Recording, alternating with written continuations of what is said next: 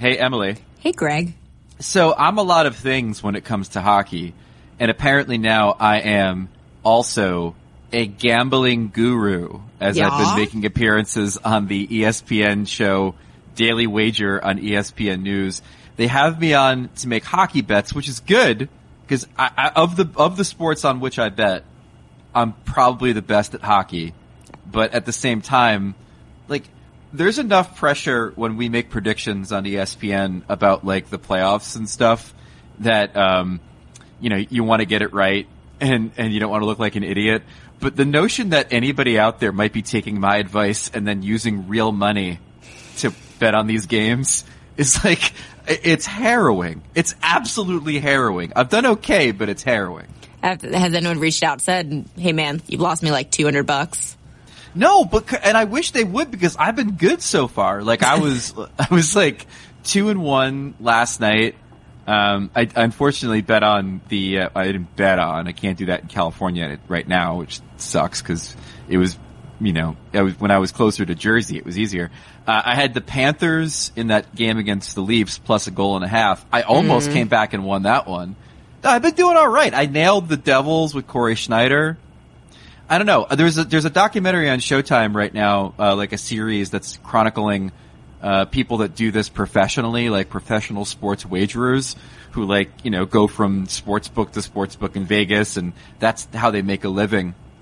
I think I'm on my way. I think that hockey writing is just a mere stop on my road to becoming a professional hockey wagerer in Vegas. Well, ladies and gentlemen, listen to ESPN on Ice while you have it.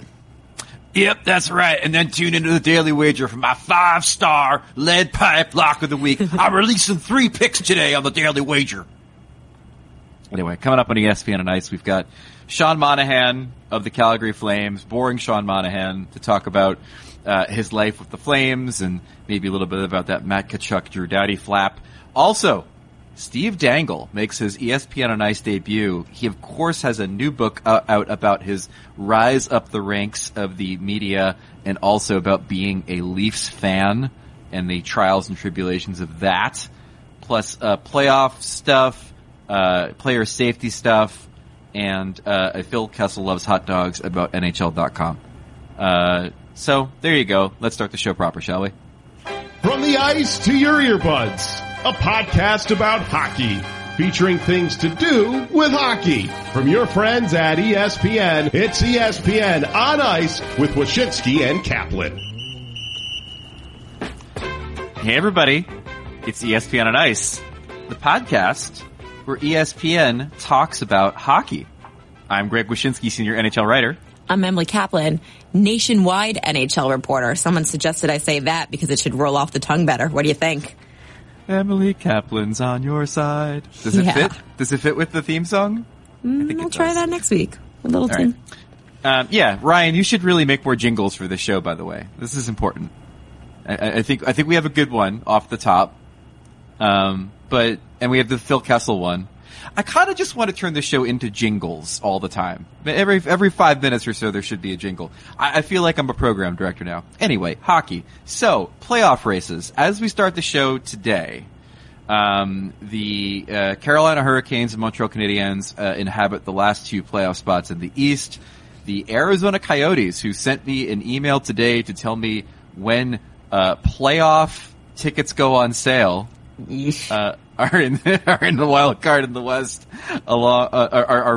trailing the wild card in the West behind the Dallas Stars and the Colorado Avalanche. So it goes Dallas 84 points, Colorado 81, Arizona 79, Minnesota 79 as we do the show. Minnesota, a 1-0 loss on home ice, sans Zach Parise against Nashville last night, which is a tough one to take. As much as I think the Bruce Boudreau, easy for me to say, magic in the regular season is a very real thing, and if you just simply have that jolly man behind the bench, you're probably going to be in the playoffs. I find it very hard to conceive a way in which the Minnesota Wild are going to end up ahead of the Colorado Avalanche, or maybe even the Arizona Coyotes in this situation. Yeah, the Coyotes are in a rough spot. They lost 5 in a row after that really hot streak that propelled them into the playoffs.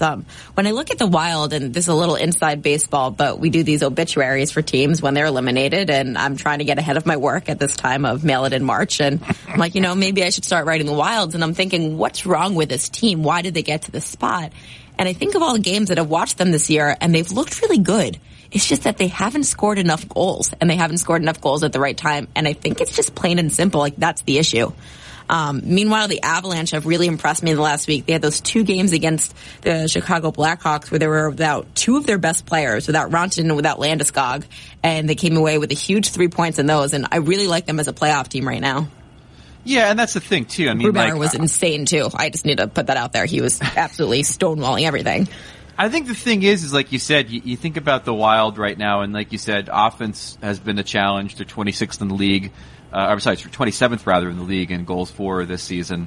And so it's been a challenge, but the differences between them and a team like Colorado is that Colorado's been able to overcome some of their injury losses, and the Wild, without Parise, without Mikko Koivu, without Nino Niederreiter, because of a horrible trade, have also, been hit by the injury bug now and again and have been unable to overcome it. But they're still in it. I mean, the bottom line is that they still have a game against Arizona left on the schedule.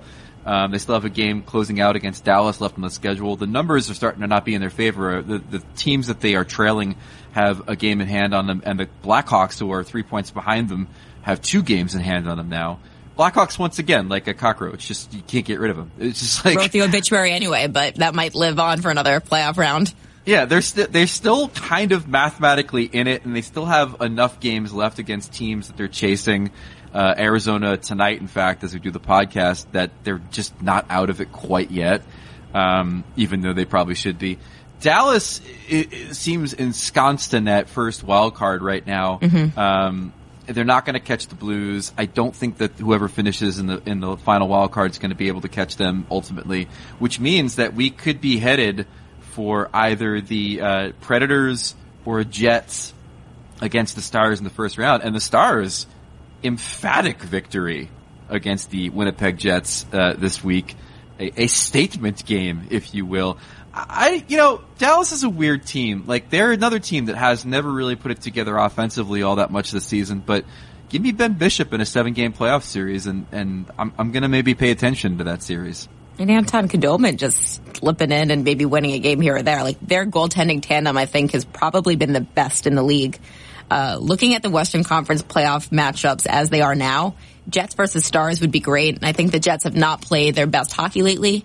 They do get their secret weapon in Dustin Byfuglien back, hopefully. I think he's begun practicing. I don't know if he's a secret weapon. Everyone sees him and knows exactly what he is. It's rather large. But really, I'm excited for this Predators-Blues matchup. And I feel like it's almost inevitable at this point, because I think it's 2 teams that are trending in different directions. The Predators, once again, they made their moves, but they haven't played their peak hockey, and I don't think they're their best versions of themselves right now. And the St. Louis Blues, meanwhile, are coming into this kind of steamrolling. I mean, yes, they've had a few blips here and there, but they really are a team with momentum. Momentum, and also a team that I think has demonstrably played better as a team and played their system better than Nashville has consistently throughout the season. That would really, like you said, worry me if I was a Predators fan, is going up against a St. Louis team that has a little bit more of a belief in themselves right now than do the Preds. As we've mentioned many times in the show before, like, what a bummer the Sharks and the Vegas Golden Knights having to play in the first round. 95 points, 90 points. The playoff format is stupid, but we're stuck with it apparently. We'll talk about that maybe a little bit later on. Calgary with 101 points, probably going to win the West and get that final wild card. Which is even more of a bummer, because if it's the final wild card and it's Arizona, the Flames will deprive us of the new Jets versus old Jets series that we could have had. By the way, Calgary, Arizona in the first round, not to cast aspersions on other rights holders, but where is that game on the NBC family of networks? Is that on the TV Guide channel? Like, what channel do they put Arizona and Calgary on? Is there like a Golf Channel 2 that it could possibly be on? Because I can't imagine a single one of those games finds its way on NBCSN, right? Can't wait to tune in later with Sean Monahan, guys. I am not saying anything critical of the Calgary Flames. I am, in fact, turning the mirror on us. I mean, I don't really turn a mirror. You get my point. The point is that as American fans, we don't really care about Calgary. We just never have. I think even when Iginla was there, we didn't care about Calgary. In Arizona, I mean, maybe there's a bit of Cinderella juice with the Coyotes, but casual hockey fan not making time in the first round to go search out Coyotes Flames. It's just a fact of life. Two thoughts here. One, the hill this podcast will always die on. Maybe it's the chance that we finally see these American stars that are hidden over the border, Matthew Tkachuk and Johnny Gaudreau. They can be introduced themselves. But two, I wonder if the casual, generic U.S. American fan can get behind the Arizona Coyotes if they slip in as this year's golden misfits and kind of the scrappy little team that we all want to get behind. And as Talk had said on our podcast before, we've seen that community really rally around a playoff team. Maybe they're America's team. Little Cinderella.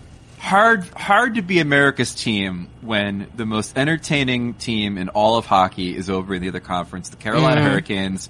Since we last did this podcast, not the Tampa Bay Lightning. No, not the Tampa Bay Lightning, the Carolina Hurricanes.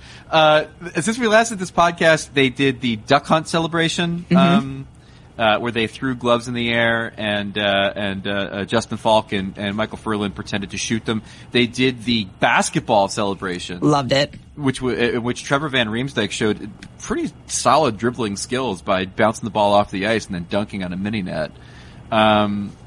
They just keep going and going and going and doing these amazing things, and they're right now the first wild card in the East. Unless something changes, they're going to end up playing the winner of the Metropolitan Division, which could be Washington, the Islanders, or Pittsburgh. Of those three, who would you like most the Hurricanes to play? I think I'm rooting for the Washington Capitals matchup because it would be a jerk versus jerk situation for John Cherry. Kuzi versus the entire team that celebrates.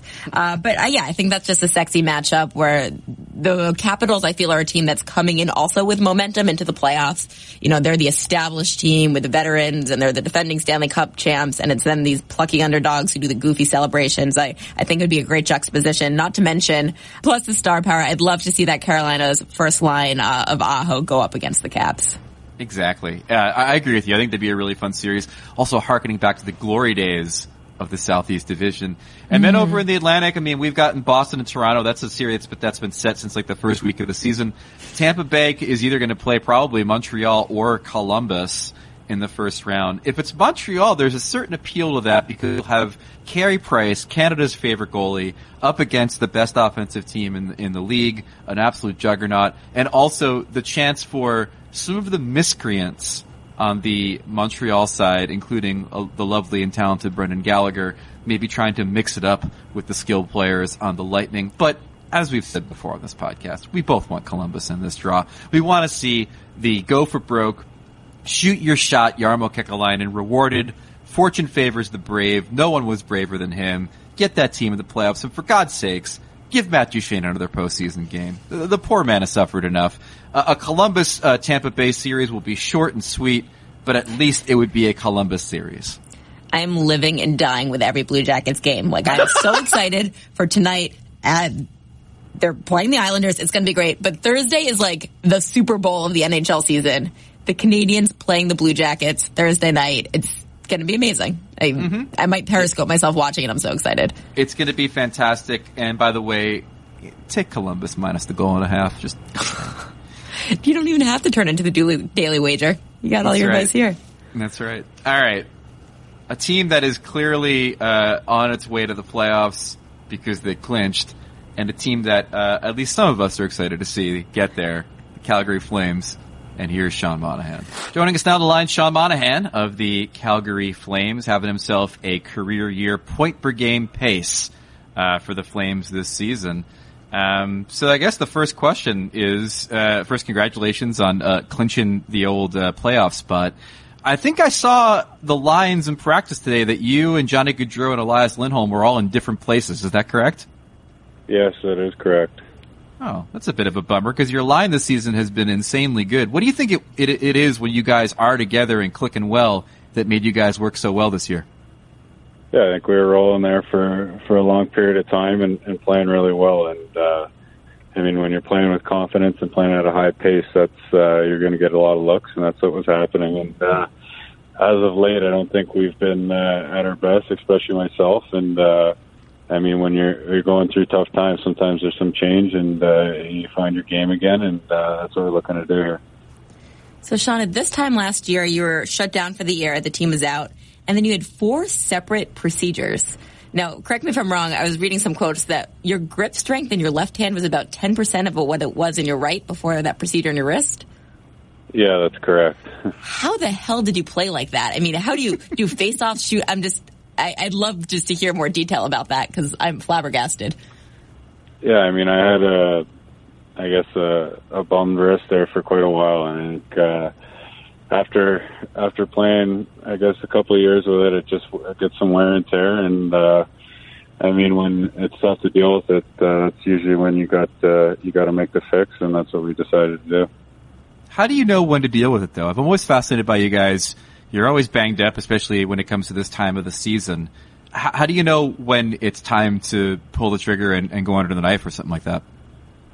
Yeah, I think it was. It was a long period of time, and looking back at it, I was doing a lot of things to make sure I was able to get in the lineup and play. So, I mean, when you're doing that night after night, it wears on you, and not just physically, but mentally too. I mean, going to the game and feeling like you're not at 100%, you got to do different things to try and get there. So, I mean, when you're continuing to do that, you definitely want to get your body healthy and ready to go.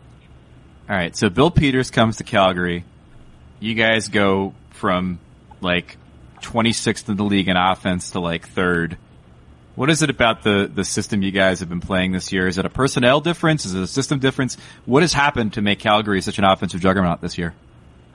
I think Bill's done a great job. I think it's obviously we brought in some new pieces that have been huge additions to our team, and a lot of guys have stepped up. But I think the mentality of our team and the way we play is a lot different. I think when you're playing with confidence and you're playing, like I said, at a high pace, which that's what Bill encourages, that gives you a lot of good scoring chances and a lot of time the other team's own. So I think he's done a great job with that. All right, this is a twofold question, and this is not new ground, but the Boring Sean Monahan Twitter account is one of my favorites in all of hockey. It's been around for some time, and I've noticed that account lives on and it's still tweeting, but you personally, have stopped. Your Instagram's private. 1, what was your decision to get off social media? And 2, have you ever done a full investigation to who's actually running this thing? Yeah, I mean, I did. I'm still investigating, still trying to figure out who it is. I still don't know, but yeah, I mean, I don't really take part in social media anymore. It's kind of behind me, but I mean, still every now and then I'll take a look here and there at that account. It's pretty funny, and I mean, whoever started that and is still running with it is doing a great job. Do you think it's one of your teammates? Because I feel like that was one of the initial theories. It had to be someone on the Flames.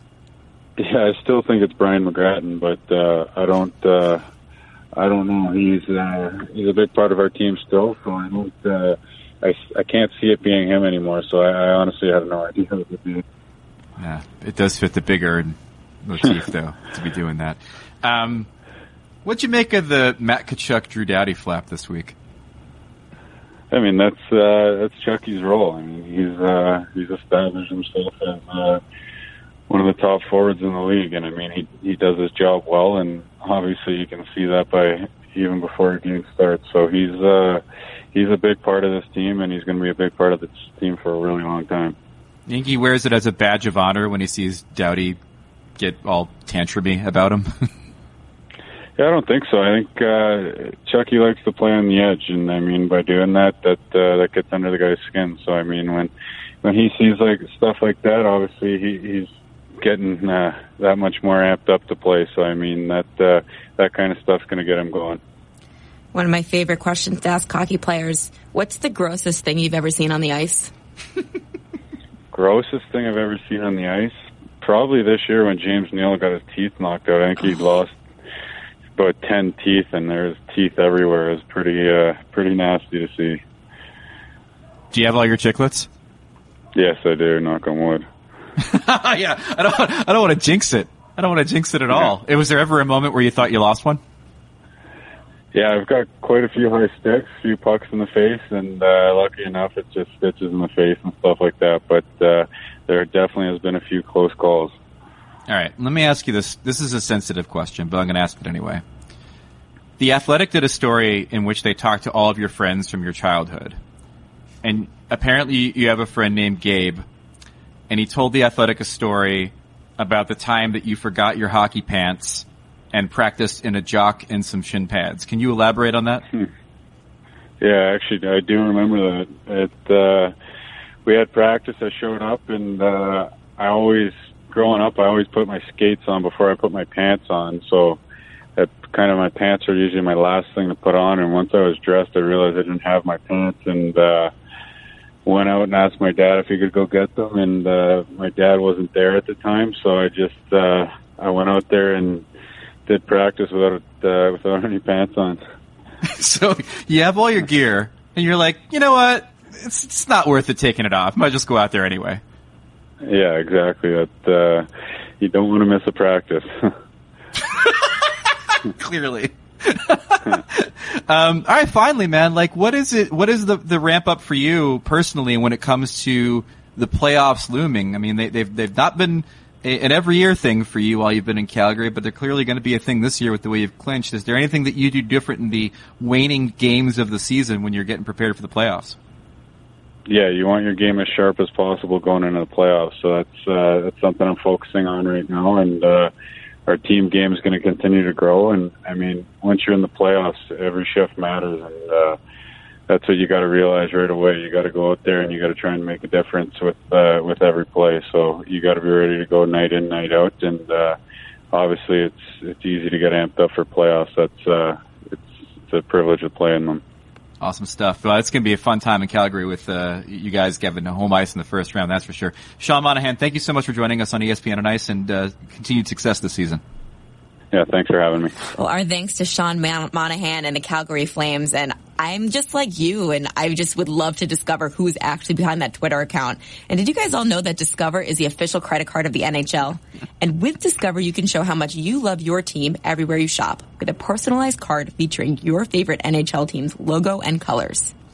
But no matter what team you root for, Discover is committed to rewarding all their new card members with cash back match.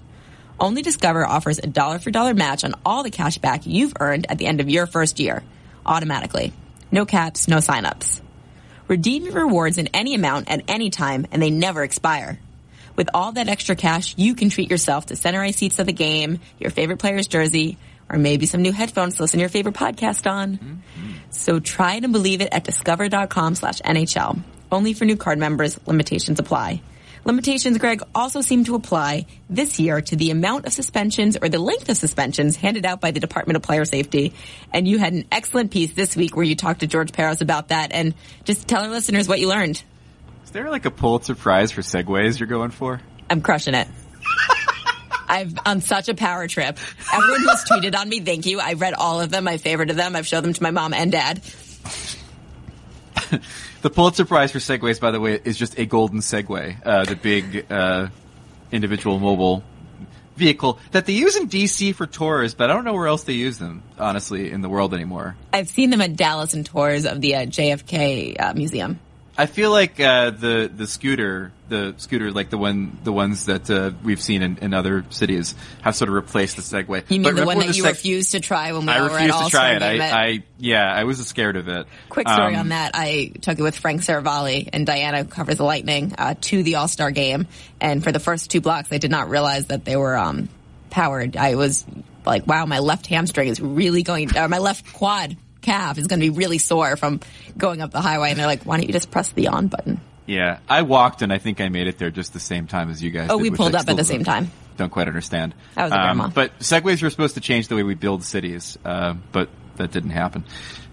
So George Parros and I had a chat, and what I discovered is that he doesn't necessarily track the length of suspensions vis-a-vis other seasons, but they're down compared to last year. And so we talked about the theories behind that. And one of the theories that he bought into was the idea that we have a lot of people that have gotten suspensions this year that aren't normally the ones that do.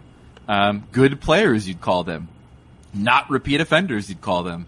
And so when you have those kinds of players getting suspended, they're not going to go north of 3 games. Most of them are going to be 2 or 1 games, and that's one reason why the length of suspensions is down, and also the number of lengthy suspensions we've had. We've only had, I think, 3 outside of the Tom Wilson one that have gone over 3 games versus, I think, at the end of last season it was 11. So it's been kind of a weird year for player safety. I mean, I guess a successful year if you want to consider success not having the same people over and over stand before George Parros and the panel. It's a bunch of newbies this year. So I guess from that standpoint, maybe there's been some education. What did you make of his comments about Tom Wilson? I thought they were very interesting and directed, and at the heels of the playoffs where I believe, as you mentioned in the piece, we've seen this happen before with Tom, where all of a sudden it looks like he's turned a page and then boom, he's right back on their radar. It would behoove George Parros for Tom Wilson now to be the poster boy for his organization and saying, look, he's someone that we've helped reform. We've worked with him and he's changed his ways. What did you take of what he said about him? I think I took the same thing you did, which is that it's sort of a knock on wood thing. Wilson got in trouble at the beginning of last season. He kept his nose clean for the entirety of the season, and then he just started hitting everything that moved in the playoffs, and in each series had at least one hit that could have been potential suspension, and in the Penguins series broke a guy's jaw and did get suspended. So I think Parros is thinking to himself that I'm not buying into this reform thing until I actually see how this thing plays out in the postseason. I will say though that, they've been monitoring his hits. I think they're seeing what they're liking what they're seeing insofar as the hits he's laying off of that maybe in the past he would have completed the check. And I do think that there's something to be said for the idea that when you get up to 14 games, which is what Wilson ended up serving after the arbitration ruling knocked down the suspension the NHL gave him, the next one's going to be 25 or 30 or something really bad if you end up hitting somebody in the same manner in which you've been hitting people that got you the earlier suspensions. He would be a repeat offender at that point, and I think Wilson knows that there's no getting out of the next one. So when you reach that point, it may actually be a deterrent. I don't often think that, 3 games here, 3 games there is going to really change the way a guy hits, but when you get to 14, and when you know how much money that's going to cost you the next one, you might actually not do it. So I'm going to give maybe 51% benefit of the doubt, 49% I'm fully expecting him to break another Penguin's jaw, but 51% benefit of the doubt right now. What about you? I maybe a little higher, or more positive, or I think I'm confusing myself with double negatives here. I believe in Tom Wilson. I do. I think that he's made a concerted effort. My last question for you, Greg, is what was your big takeaway, and is there anything that you left on the cutting room floor from your conversation with him?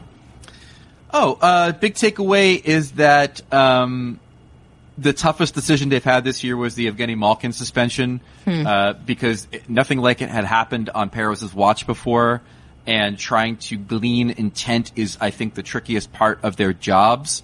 But I think on that one, they felt pretty comfortable that the intent of Evgeny Malkin was to really hit this guy in the head with a stick and barely just missed him. So I think they felt comfortable in suspending a guy that obviously had a pretty clean record before that, for something that only slightly happened, a glancing blow versus being anything injurious. So that was the takeaway. As far as cutting room floor, not really. The Voracek thing was a discussion where we talked about that. And then also we had a brief discussion about whether or not the player safety department wants larger fines. He's lobbying for it. There was some talk around Board of Governors that the NHL might push for bigger fines for players in order to do that instead of giving them suspensions. And Parros said that there hasn't really been any lobbying on behalf of his department for that sort of thing. But also said that the more tools that they have to work with insofar as punishing players, the better it's going to be. So no formal kind of ask in the next CBA to bump up those fines to like $10,000 or more, maybe like even $25,000 for the things that happen that don't require a suspension. But I think that the Department of Player Safety wouldn't be sad if it went down that road. Here's a guy that I've been sort of internet friends with, and I guess IRL friends with, for a really long time. Yeah, we've met each other in Toronto more than a few times. I think we probably had. Oh, we definitely. Yeah, so we were at Jeff Merrick's house once, and Merrick had this incredible, I want to say it was pumpkin beer that he wanted me to try, and I think Dangle drank it before I even got a chance to try it. What a hero, drinking pumpkin beer when no one else wants to try it. So, if nothing else, there should be a quid pro quo for him getting me a pumpkin beer, if I'm remembering the story correctly. It was pretty hazy. I think we have different takes on pumpkin beer. Yeah, for having him. Wait, do you like pumpkin beer or not? No, I think it's nasty. Pumpkin Why? everything. It's extra. It's too much. It's oversaturated. I think this is a situation where you have had pumpkin beer that probably tasted medicinal and artificial, and you need to go get yourself some pumpkin ale from Southern Tier to cleanse your palate from the garbage you've been drinking that has a pumpkin on the label. Alrighty. Anyway, here's Steve Dangle. Joining us now on the line, an old blogging buddy and a guy who is now making a multimedia star, a Howard Stern for a new generation, a multi-platform multimedia star. Steve Dangle, you know him, you love him from Sportsnet. Ice Surfing is the show where he and Merrick do goofy things, and it's on Twitter. And his new book, This Team is Ruining My Life, parentheses, but I love them, how I became a professional hockey fan. I blurbed it. I really enjoyed it. And it is currently, as we do this podcast, the number, what is it? I'm here in the States. 3. Number 3 in the States, and what, number 1 in Canada? Oh, in the States, I have no idea. Oh. Well, in the States, it's number 6, it says, but it's number 3 in Canada. And his new book is huge. They went through 1 printing already. They're on a 2nd printing. Everybody loves it. And well, not everybody loves it, Steve.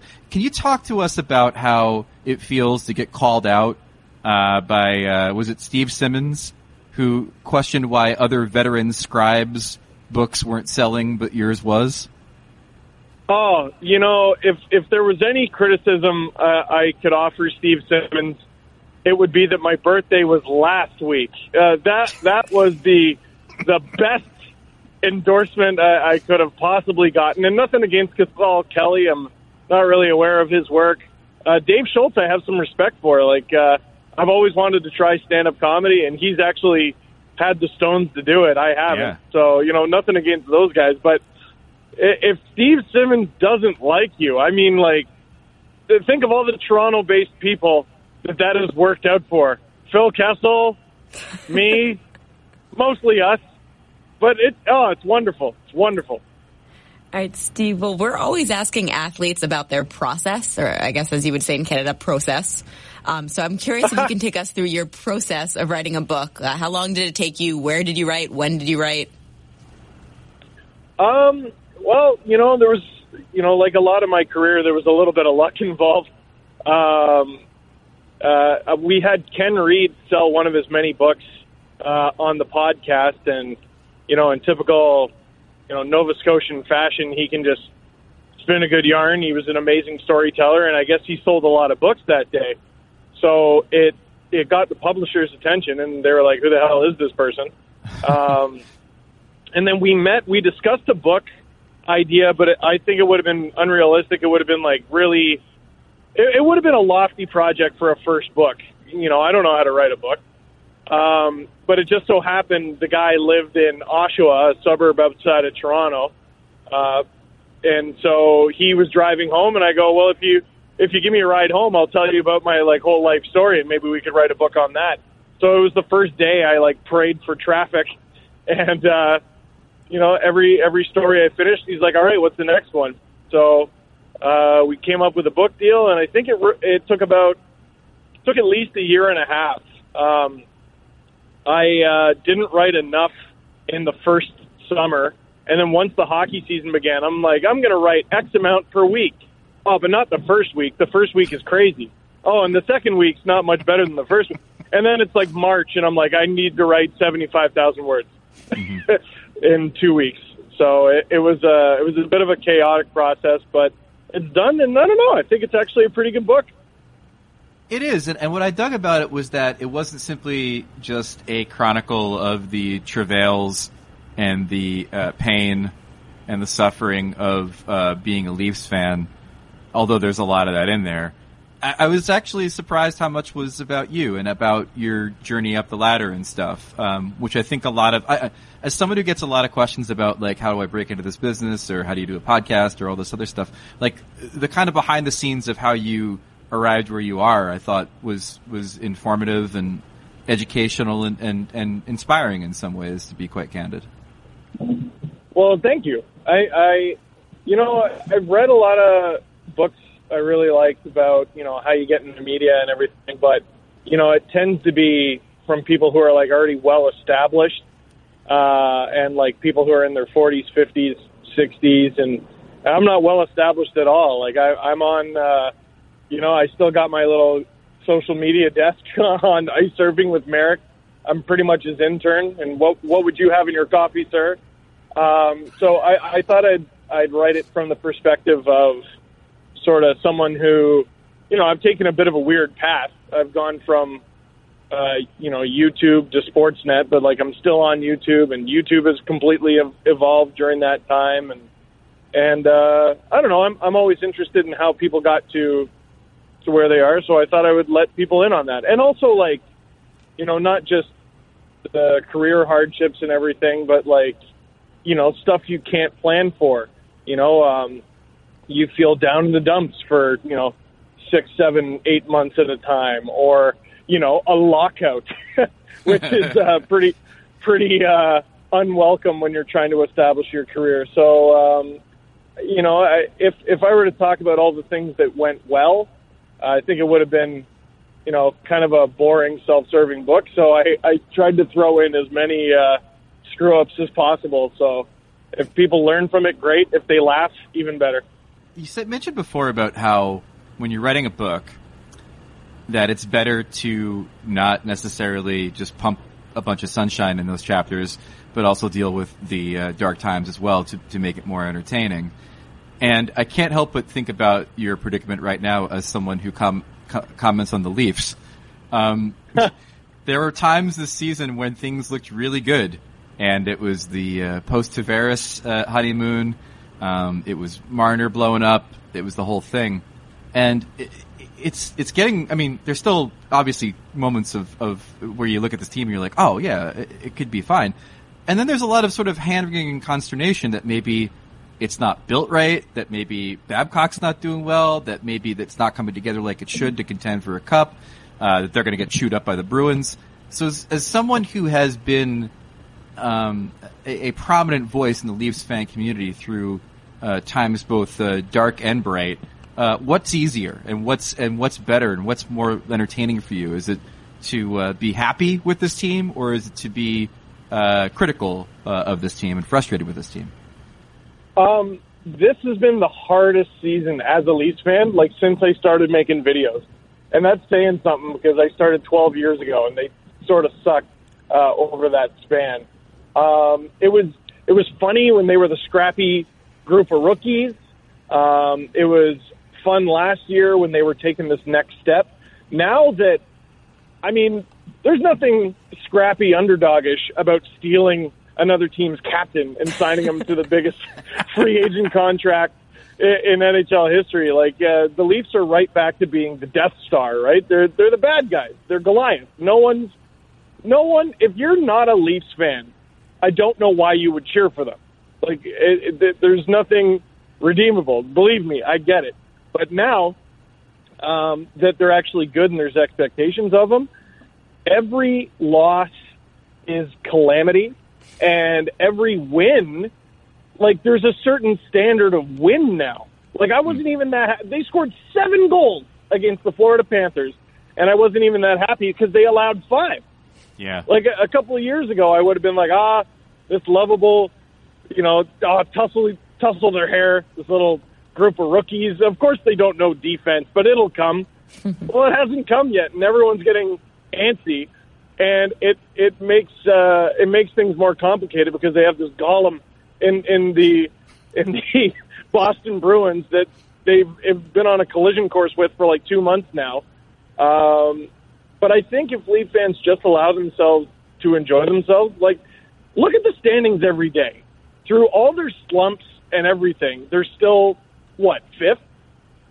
They're still right up there in the league, and if they get healthy, I mean, look at the last year's series against the Bruins haunts me so much more than the 2013 one. The 2013 one was what the team was at the time, which is cartoony. Right. I could get behind that kind of heartbreak. It's now that enough time has passed, it's hilarious. But last year, it's just they blew it. Like, to me, it's so much more they blew it than blowing a 4-1 lead in the third. They should have had Game 7. They were good enough to take it. Game 4 is the one that haunts me. Home ice, and the Bruins didn't even have Bergeron in the lineup. And do you hear my voice? Do I sound like a happy man right now? No, you do not. It's so much harder to enjoy them now that they're good. But I feel like once we sort of get over ourselves, the Leafs might just surprise us, because the Washington Capitals didn't win the Stanley Cup until they weren't supposed to. So you just never know in this dumb sport. All right, my last question for you. We have a largely, I think it's predominantly American audience. What's a misconception that we might have about Leafs fans? Oh, my goodness. A misconception that we might have about Leafs fans. Well, what are some of the conceptions? Because I know what they are in Edmonton, and it's that we all drink blood. And and in Montreal, it's that we're all big, stupid idiots. So what do American fans think of Leafs fans? I would say the American perception of a Leafs fan is that despite having the track record that the Leafs have, the moment where it appears that the franchise is turning the corner, you snap into plan the parade mode. It's never a slow build. It's never like, okay, we're climbing up the ladder, rung by rung. It's a long journey. It's like the minute you sniff success, Austin Matthews has 4 goals in one game. Right? Yeah, right. It's like the Betsy Ross of Canada is sewing the banner for you guys. Right. Right. Yeah. Yeah. Austin Matthews scored 4 goals in one game that they lost, by the way. So is that the misconception that are you guys more humble than hubristic? Oh, it's not a humble thing. It is a self-loathing thing. Like, people think of Leaf fans as arrogant and overly cocky. Dude, we have been beaten into the earth's crust. How could we possibly be cocky? There are some fans that are, they bleed blue and white and they're wildly optimistic, and, they show up at, Washington Capitals playoff games with their faces painted blue and white, and they get on national television and all that. There are those fans, and I respect them. I mean, what are you supposed to do? Hate the team that you cheer for? But I think if fans dig a little deeper, that's exactly the case. Leafs fans hate the Leafs, and it's because we love them. We wish we didn't love them this much, because they wouldn't hurt us so bad. How's that? That's great. That's great. Steve Dangle, ladies and gentlemen, is the author of This Team is Ruining My Life, parentheses, but I love them, How I Became a Professional Hockey Fan. Available wherever books are sold, courtesy of the incredibly named ECW Press. Every time I see that, I just think that Steve Dangle's going to go through a flaming table at some point in a bar. That's how we signed the contract. Some say that this book is a wonderful look at the rickety ladder to success in sports media and how one can invent their own way of climbing it. That was me that said that, actually, on the back of the book. So it's good. Dangle, you're the best. Where can people find your stuff? Oh, my goodness. Well, there's obviously the book that's out, but I'm trying to get 100,000 subscribers on YouTube. I'm currently at 98,000, so if you could help me out, that'd be wonderful. Just Steve Dangle, all one word. I got the Steve Dangle podcast. That's on Google Play, iTunes, Spotify, all that wonderful stuff. And that's also on YouTube as well. And Twitter, Steve_Dangle. 100,000 subscribers gets you that Logan Paul money, right? Yeah, I'm going to move to Calabasas and never speak to you again.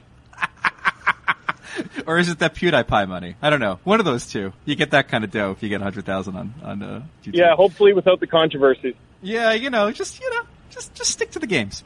All right, Dangle, thank you so much for joining us, man. Congrats on the success and congrats on the book. I appreciate it, man. Hey, it's all thanks to getting puck daddied long ago.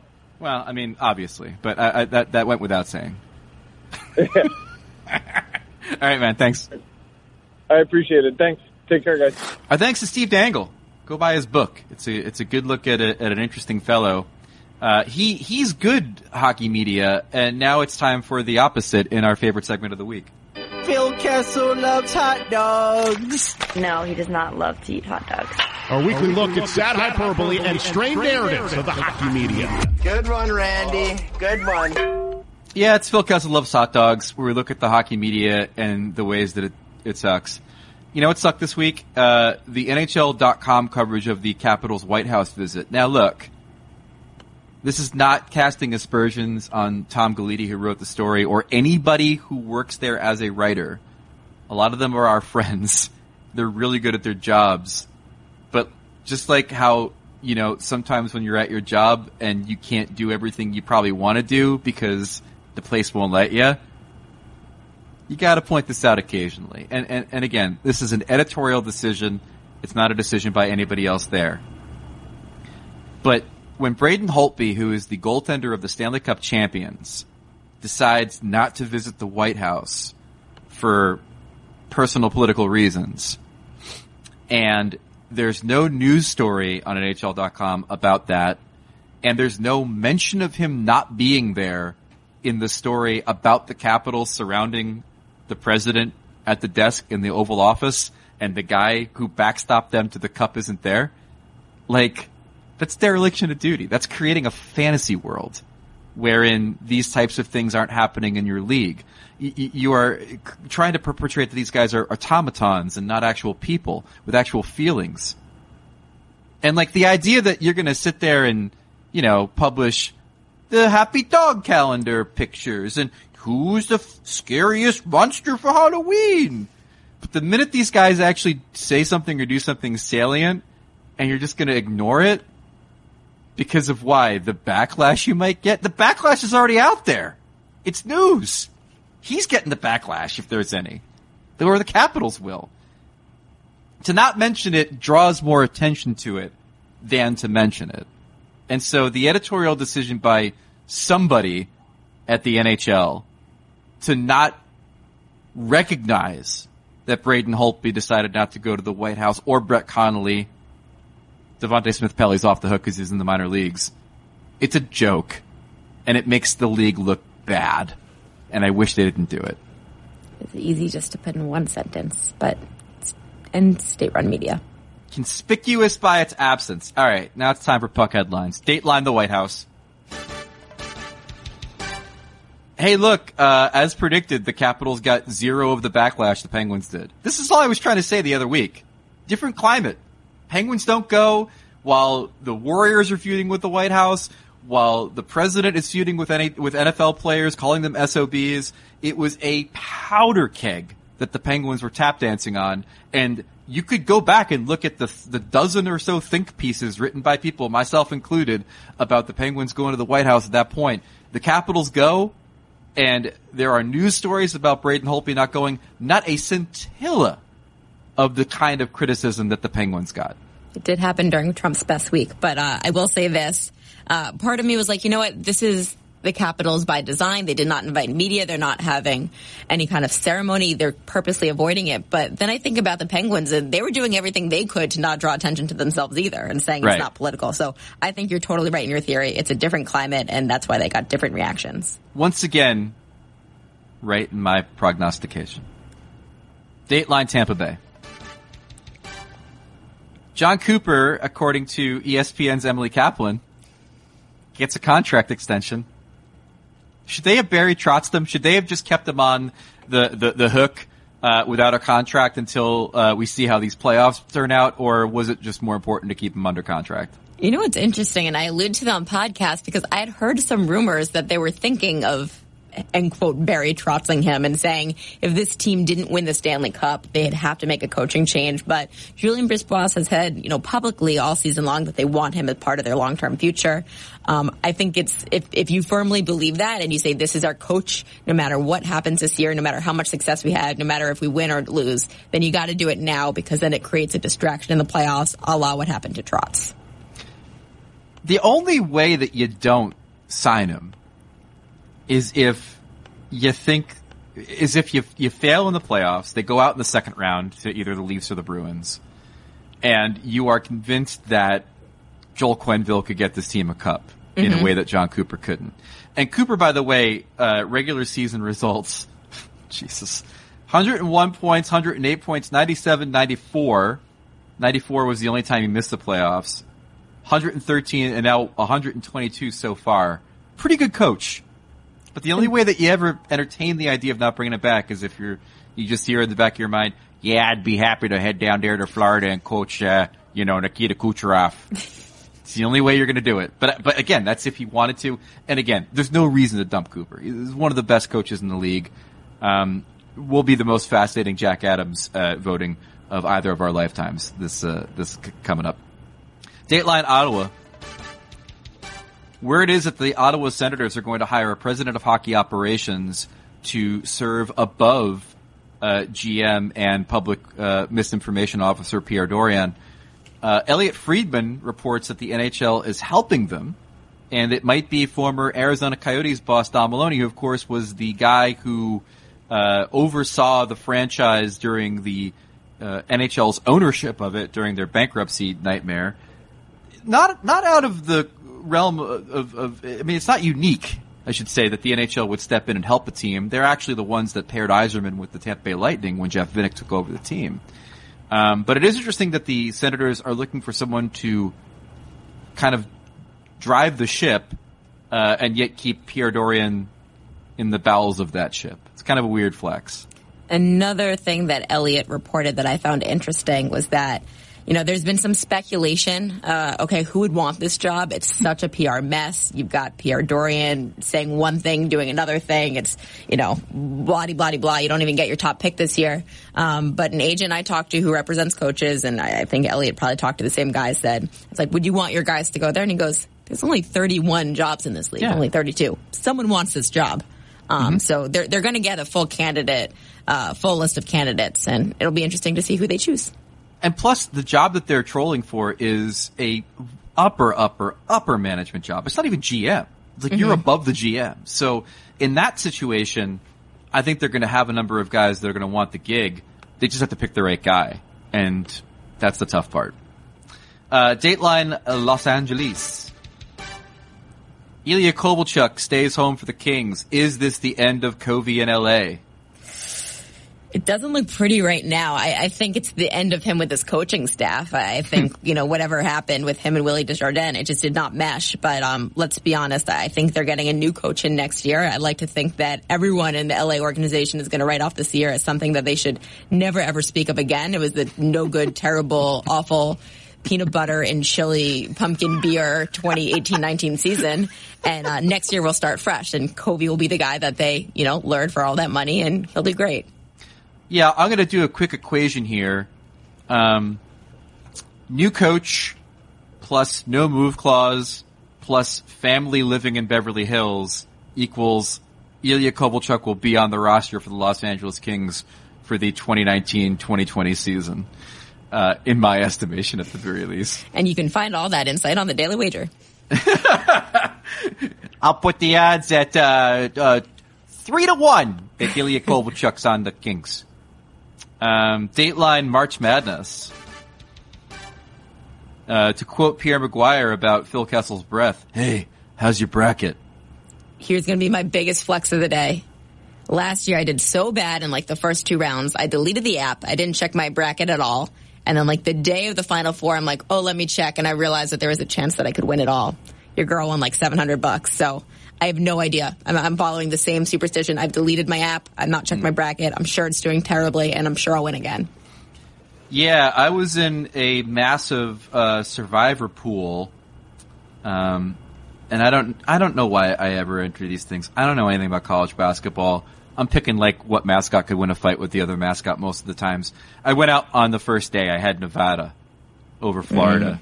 And it was one of those picks where it seemed like all the smart people on our website and others were not even caring about the game. They're just no, of course Nevada's going to advance. And then lo and behold, they didn't. So my bracket was busted on the first day of the thing. But there's another bracket to talk about. Dateline ESPN. The Stanley Cup Madness in which we pitted the 16 Stanley Cup champions of the last 16 years against each other. It's a super fun tournament. If you haven't seen it, do check it out on ESPN.com. The 1 versus 16 Red Wings of 2002 versus Hurricanes of 2006 matchup, not going in the Hurricanes' favor. It's 93-7. The percentages in that vote so far, but there's some fun ones. Two Blackhawks teams going against each other. I am fascinated to see what's going to happen if the Boston Bruins of 2011 take on the Red Wings of 2008. I know a lot of this is kind of a popularity contest, but I also think people are going to take it seriously on which team would win in a 7-game series. A fun little diversion if you want to check it out. And thank you to the 15,000 that have voted on most of these polls so far. Because that also makes us look good. No, it's super fun. I just have a question for you. Yeah. Are you planning on writing hypothetical gamers for the later round games? I might also see if that computer that was writing game stories could maybe do it for me. We can call Jeff Bezos and see if he can send one of his robots. At some point. But yeah, I might actually do it. Anyway, here's the rant line. Guys, it's Matt from London, England. My rant is about you. Yeah, it's about you guys and how you have permeated my hockey viewing and enjoyment. You've ruined it because every time the puck gets past Phil Kessel and the commentator says, Kessel! In my brain, I say, Phil Kessel loves hot dogs! No, he does not love hot dogs. Good one, Randy. Good one. Over and over and over again in my brain. So, Phil can't have the puck anymore because when he does, that plays over in my brain. And your blooming Discover thing. I work in real estate in the UK, and so whenever, even that word gets used a lot, okay? So if somebody comes in with a survey and says, and look what I've discovered from the survey, straight away my brain says, oh, that's interesting, but did you also know that Discover is the official credit card of the NHL? So, you know, you've kind of gone viral in my brain. I didn't use profanity because on your thing it says don't use profanity. The guy the other week did, and he had a bleep fest, and I really tried not to use profanity, even though the Brits do it really well. But guys, you've infected me, and I have a problem. That's what I've discovered. Wow. I love this. I would have only one ask to come out of this entire rant. Is for 1 week only, can we have his Phil Kessel loves hot dogs overwrite the other guy in our jingle? Because it was just so beautiful and British. Phil Kessel loves hot dogs. No, he doesn't like hot dogs. Yeah. It's kind of great. Yeah, thank you for that, man. That was really, really sweet. And, you know, if you do want to call back and use profanity, I have seen Peter Capaldi in the thick of it, and I understand that the Brits do use profanity like most master painters use colors. So please feel free to call back at any time. Anyways, that's ESPN on Ice for this week. Thanks to Sean Monahan. Thanks to Steve Dangle. Thanks to all of you. If you dig the show, go to iTunes, leave a review, and tell everybody else how much you like it. It helps people discover the show. It's a good thing for us. But thanks for listening. You can find my stuff on ESPN.com and at Wyshynski on Twitter, WYSHYNSKI. Check out my much more profane podcast, Puck Soup, as well. I'm Emily M. Kaplan, and I'm always not profane. And thanks for listening. Bye. Oh, bye. Bye.